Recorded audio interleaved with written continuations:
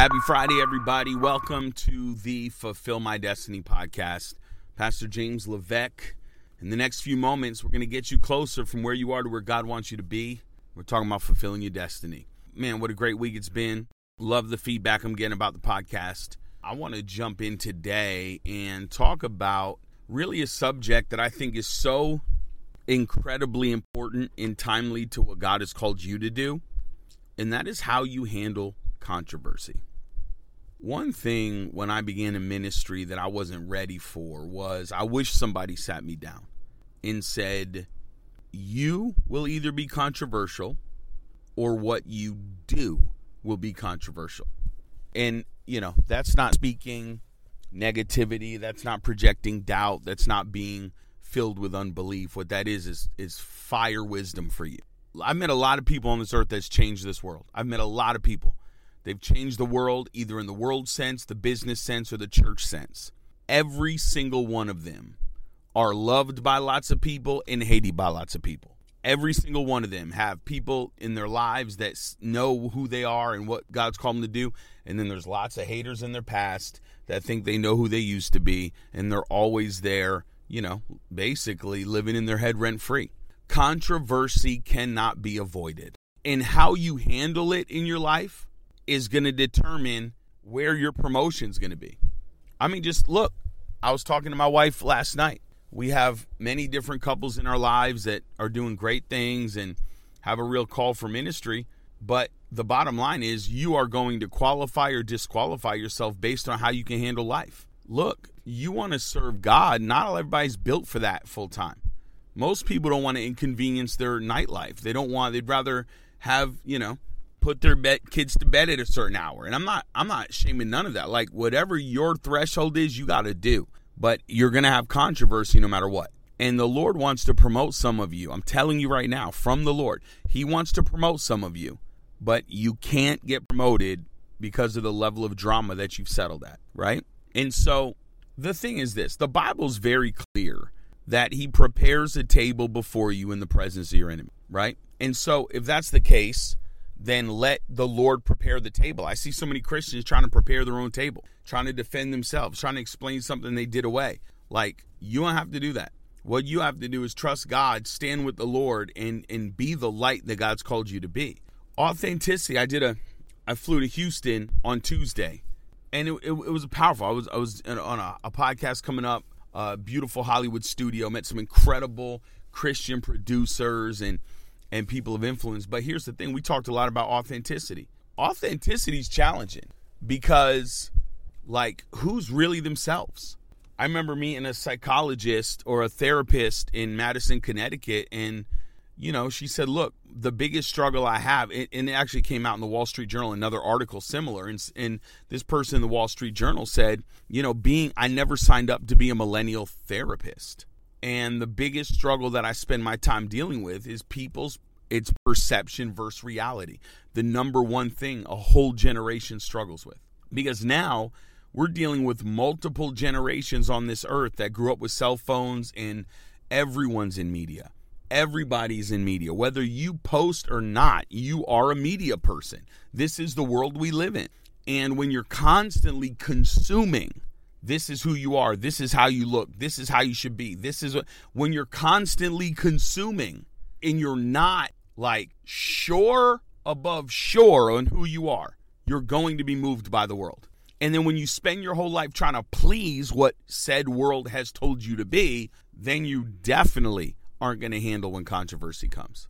I told you, first church I ever planted, I stood there. God spoke to me. I was young. And then I met a pastor at Walmart who wanted to give me a word. I felt so encouraged. I couldn't wait to hear the word. The word was, you're not called to plant churches. Well, if I banked my self-worth on the reactions and responses of the ministerial around me, I wouldn't have done anything that God called me to do. And as a pastor, are you kidding me? Everyone has thoughts, opinions, ideas, gossip, quote, prayer requests that are still gossip. And if you're not so solid in what God's called you to do, you're not going to do anything. You're not going to do anything. I tell pastors all the time, bro, everything isn't a church membership vote.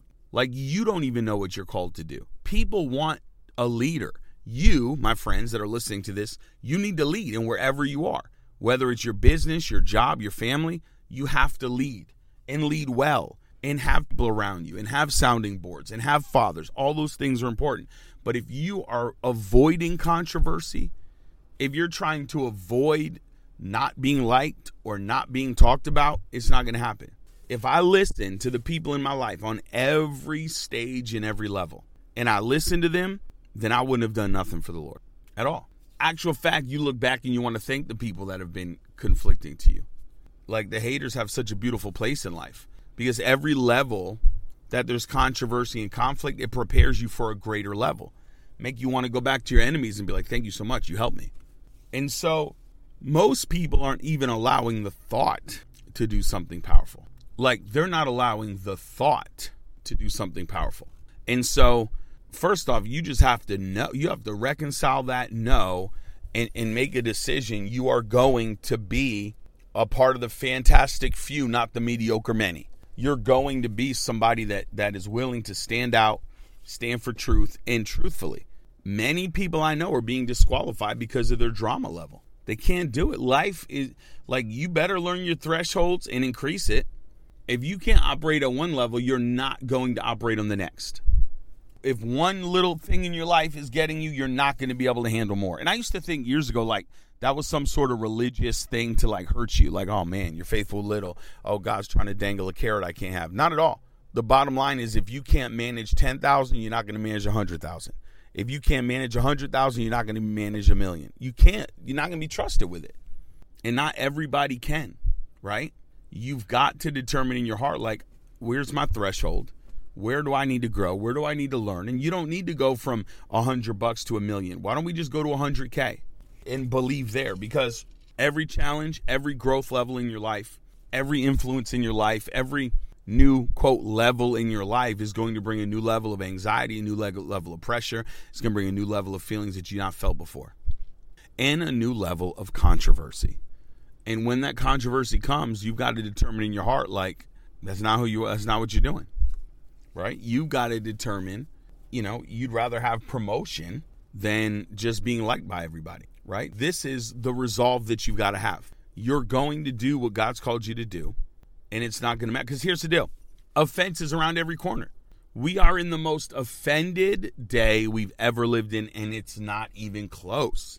Everyone's offended. Everyone's up in arms. There's nothing you're going to do for people to like, it's not going to happen. Nothing. Everything's offensive. Everything you can do. We're in an alarmist era right now. And in the midst of it, God's looking for leaders. In the midst of it, God's looking for people to, like, make a determination that you're going to go with what Father has for you. As a pastor, I remember, I learned a hard lesson one time. And we like to call it Rick's box. I remember one time I was moving. I was young. There were a lot of boxes, a lot of people help you move. And side note, you know who your true friends are and who's helping you move, Anybody willing to do that much labor for pizza? Come on. You are locked in family. And I remember as I was moving, there were a few extra boxes left. And there was one box left that, somebody that was staying with me temporarily, let's call him Rick. He was staying with me, and that was his belongings, right? And Rick told me, like, when I move, he's like, just the rest of my stuff there, just go ahead and chuck it. I'm not worried about it. I'm like, great. So we're walking around, and finally, right before we go, a couple that was helping me lead worship at the church was like, well, what do you want to do with Rick's box? Like, his box of belonging. And I'm quick, I'm frantic, I'm not really paying attention, and I just quickly glance over, and I'm like, just throw it on the curb. Me remembering Rick said to do that. Well, it got weird. Month went by. They didn't want to be a worship leader anymore. They stepped down. They ended up leaving the church. It got so ugly, and they disappeared. You never quite know why. You know what I mean? And their life just seemingly fell apart. They're divorced now, and it's really bad. But, at the time, they were still bitter and together. And many years, 5, 10 years go by, and they popped up again. And I was like, oh, man, so great to see you guys. Yeah, how are things? How's life? Well, we really want to meet with you. And we all would always go to, like, Outback Steakhouse. And so it was like a place we used to go to many, many years before. And I remember going to the steakhouse, and I'm sitting down with them. And they're like, I'm like, how's life? How are things? Man, we miss you guys. Oh, man, church is doing so well. We're planting more churches. And they're like, we need to talk.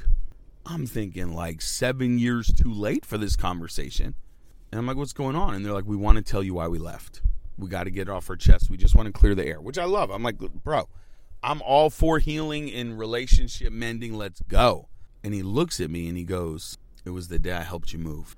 Side note, guys, I moved like 5 other times. I didn't even know what move we were talking about. I didn't even know I forgot that they helped me move.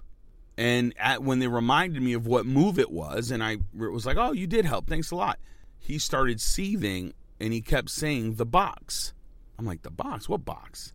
Like, what are you talking about? The box. You know what you're talking about. I did not know the box. And he said, Rick's box. You had no right to throw Rick's stuff out. You knew that wasn't yours to throw out, and that just kind of shows who you are. I'm like, whoa. Yeah, Rick told me to throw the box out. Legit. You should have saw their faces. 7 years of pain, 7 years of frustration, 7 years of bitterness, dissolved relationships, marriage ended, which that's a lot of factors. There's just this, but that's part of it. Rick's box. I learned at that moment, dude, that it was like, oh man, you better guard your heart on both sides. You better guard your heart to be offended, because you can't be promoted above this. You can't be promoted above the offense that you can handle. It will disqualify you. And on the other end, when people leave and they're angry, man, you just got to love and forgive and know that God's going to work it all out. Controversy. This is the secret to you going to the next level. That's it, man. We'll see you guys Monday. We love you. As always, thank you for listening to the Fulfill My Destiny podcast. Let me know how you're being blessed.